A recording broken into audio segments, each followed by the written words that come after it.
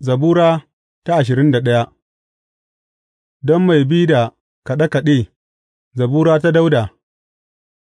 Ya Ubangiji, sarki yana farin ciki cikin ƙarfinka, yana farin cikinsa ƙwarai cikin nasarorin da ka ba shi; ka biya masa bukatar zuciyarsa ba ka kuwa hana masa roƙon da ya yi da leɓunansa ba.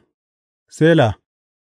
Ka marabce shi da yalwar albarka ka kuma sa masa rawanin zallan zinariya a kansa; ya nemi ka ba shi rai ka kuwa ba shi, tsawon kwanaki har abada abadin, ta wurin nasarorin da ka ba shi, ɗaukakarsa mai girma ce, ka mayar masa ɗaukaka da kuma suna, tabbatacce ka ba shi madawwamiyar albarka ka kuma sa shi murna da farin cikin kasancewarka, gama sarki ya dogara gare ka Ubangiji, ta wurin ƙauna marar ƙarewa, ta Mafi Ɗaukaka ba zai jijjigu ba; hannunka zai kakkama dukan abokan gābanka, hannunka na dama zai kakkama masu ƙinka.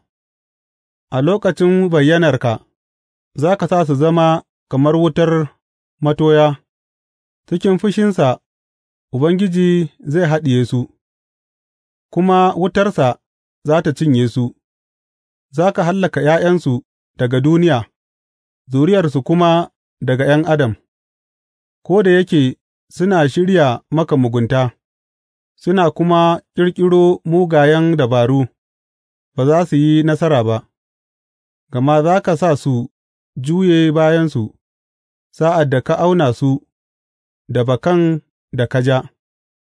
Ka sami ɗaukaka, ya Ubangiji, cikin ƙarfinka; za mu rera mu kuma yabi ikonka.